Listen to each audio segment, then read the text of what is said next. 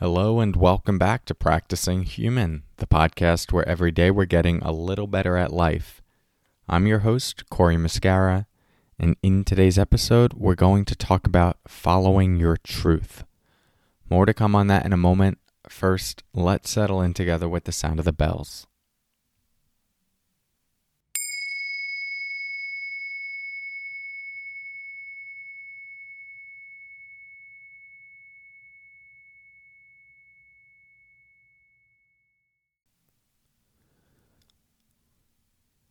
Okay, so following your truth.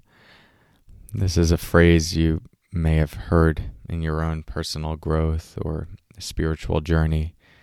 It seems to be a common prescription for living a good life. Follow your truth.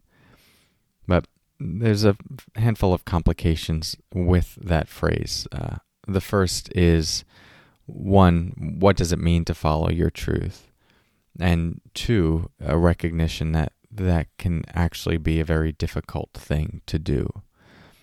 The first part is a longer thing to address, and I think is something that we have to really develop an attunement for throughout the course of our life. I actually think it's our very big work to identify and understand for ourselves what actually is true for me, because we are inundated with so many different ideas and belief systems, culture's values, community values, family values, that a lot of that goes into our own value system and our own sense of compass. But a lot of it is also just noise and other people's storylines that we're playing out. That a big part of our growth journey is just learning to parse that. Of like, am I doing this because I have some positive association with making someone else happy, versus am I doing this because there's something deep in me that is saying this is correct right now? So the practice of meditation, things that get you grounded and still, practices that help you attune to yourself and the subtle voices that arise. And by voices, I don't necessarily mean like sounds that you might hear in your mind or thoughts that might come up, but like the felt sense of what to do in relationship to what's coming up right now. That form of communication, what we might often call like intuitive guidance, is something that takes a certain level of groundedness and stillness and attunement. And we talk a lot about how to develop that quality of groundedness on this podcast. And so if you want to review how to develop a meditation practice, you could check out some of the early episodes about meditation, mindfulness, etc. I want to speak more to the difficulty of, even when we have a sense of what is true for us right now, that it's not always as simple as, okay, I'll just do that, because it can be very scary. There are a lot of scenarios in our life, whether it's navigating a relationship or a job. Should I stay in this job? Should I get out of this job? Should I take this risk and start a business? Should I speak what I believe and potentially create some enemies along the way? There are a lot of reasons why we would try to override the pulse of truth moving through us. It often can come with some consequences.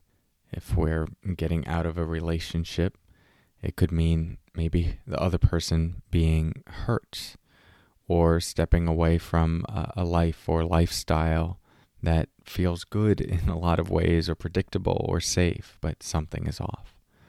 If it's stepping away from a job, there might be a certain kind of security that is compelling for a lot of reasons and may even be necessary. And by walking away, we may be in a state of limbo for a period of time. And I want to honor these complexities. You know, if your truth is saying, I can't be in this job right now, but you're also supporting a family, you know, that's also a different truth that's arising of like, okay, for this period of time, that's actually not an option. I need to continue to have some source of income. And so you might have to first meet that and figure out, how do I blend with this truth that is arising in me that something is not working? Do I have to take an hour or two in the evenings to explore a different path or start building something on the side?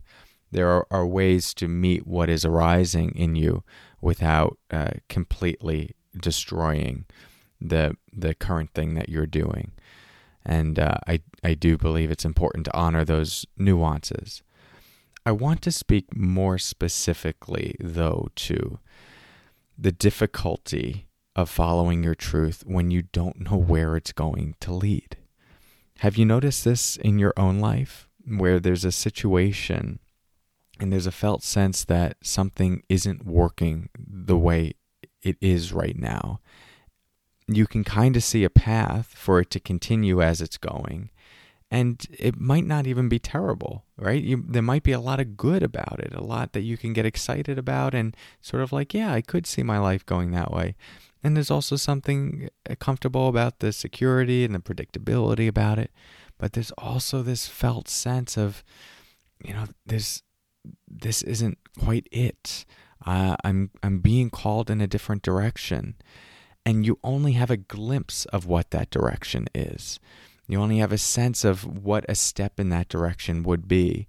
And the fact that you don't yet know what that whole path is and what will arise and where it will take you, and will you be okay on the other side, and is it all right to let go of this thing, this one path that might not be the optimal one, but it's good enough, right? Those are the kind of blocks we get in, where we just sort of negotiate that intuition, that truth away in service of something that is good enough, safe, predictable.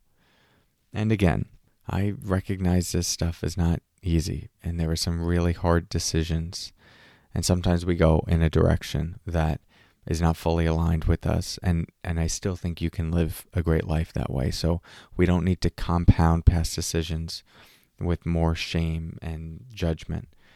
However, if there is an interest in leading a life that is more aligned with what is true in us, with what we sense as the direction of freedom, of growing into ourselves more deeply, of living a really authentic, true life to ourselves, which is a bit of a calling, then it's important to recognize you're going to have to make these hard decisions. And I think a metaphor that can be useful for navigating this is driving through the night with just the vision of your headlights in front of you. If you think of driving along a long, windy road in the middle of the night, you can't really see where you're going. In fact, you don't really know what's in front of you beyond what your headlights are lighting up, which may be 20, 30, 40, 50 feet. But that's enough to continue moving forward. And each time you move forward, you get a glimpse of something a little bit further, and then a little bit further, and then a little bit further, and then a little bit further. And then at some point, there's a sense of, oh, there's a destination, or oh, there's what I've been looking for, or oh, there's a place that I can stop and rest, or oh, the sun's coming out and I actually see a longer path and have a sense of where it's actually going right now and where I am in time and space and what I've been working toward and driving toward. I think it's helpful to view our journey of following our own truth through that same lens. And that is that sometimes all we know is just a small part of the journey, a small sense of what the truth is highlighting for us in front of us. It's saying, you know what, in that direction, it's not working. And I have a sense of the direction I need to go in, but it's only like 30, 40, 50 feet.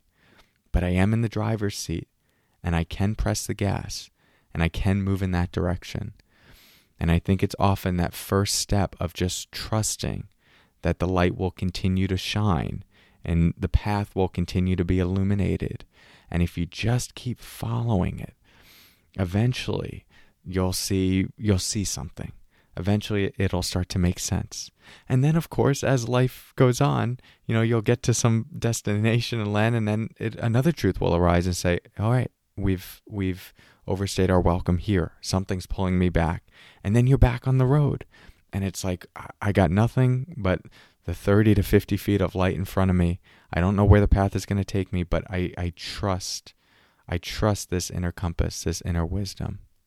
And even though there can be something scary to our ego about this, it's also the deepest form of freedom and excitement and inspiration. And something in us opens when we follow this, because we're embodied, we're in it. We are surrendering to the deepest part of us that is saying, this is what's true right now. And at the very least, when we align with that, something in us blossoms. At most, when we align with that, the universe conspires to give us what is correct, what is most needed for us on this journey. So if you're in the process, in the pursuit of attuning to your own truth and taking that scary journey of following it, I hope this gives you something to think about and to recognize that you're not alone in your fear of that. Even Pema Chodron said fear is a natural reaction to moving closer to truth. So if that's arising, it most likely means you're in rich territory. And if you just have a sense of the lights in front of you and a sense of how to press the gas, that's enough. It's enough to get going. So I hope this gives you something to ponder on your journey of practicing human. Thank you for your practice. If you'd like more support along this journey, and especially if you're trying to touch into what is your truth and you need some space to connect to that and drop beneath all the layers of story, then I highly encourage you to attend one of my upcoming online retreats. It's the space to do that, to really drop in. There's one coming up April 16th through 18th, 2021. But I do run these with different themes. So you could check all of those out at CoreyMuscara.com/retreat to see when the next one is. I'd love to have you there. Thank you so much for your practice. I'll talk to you soon. And until next time, take care.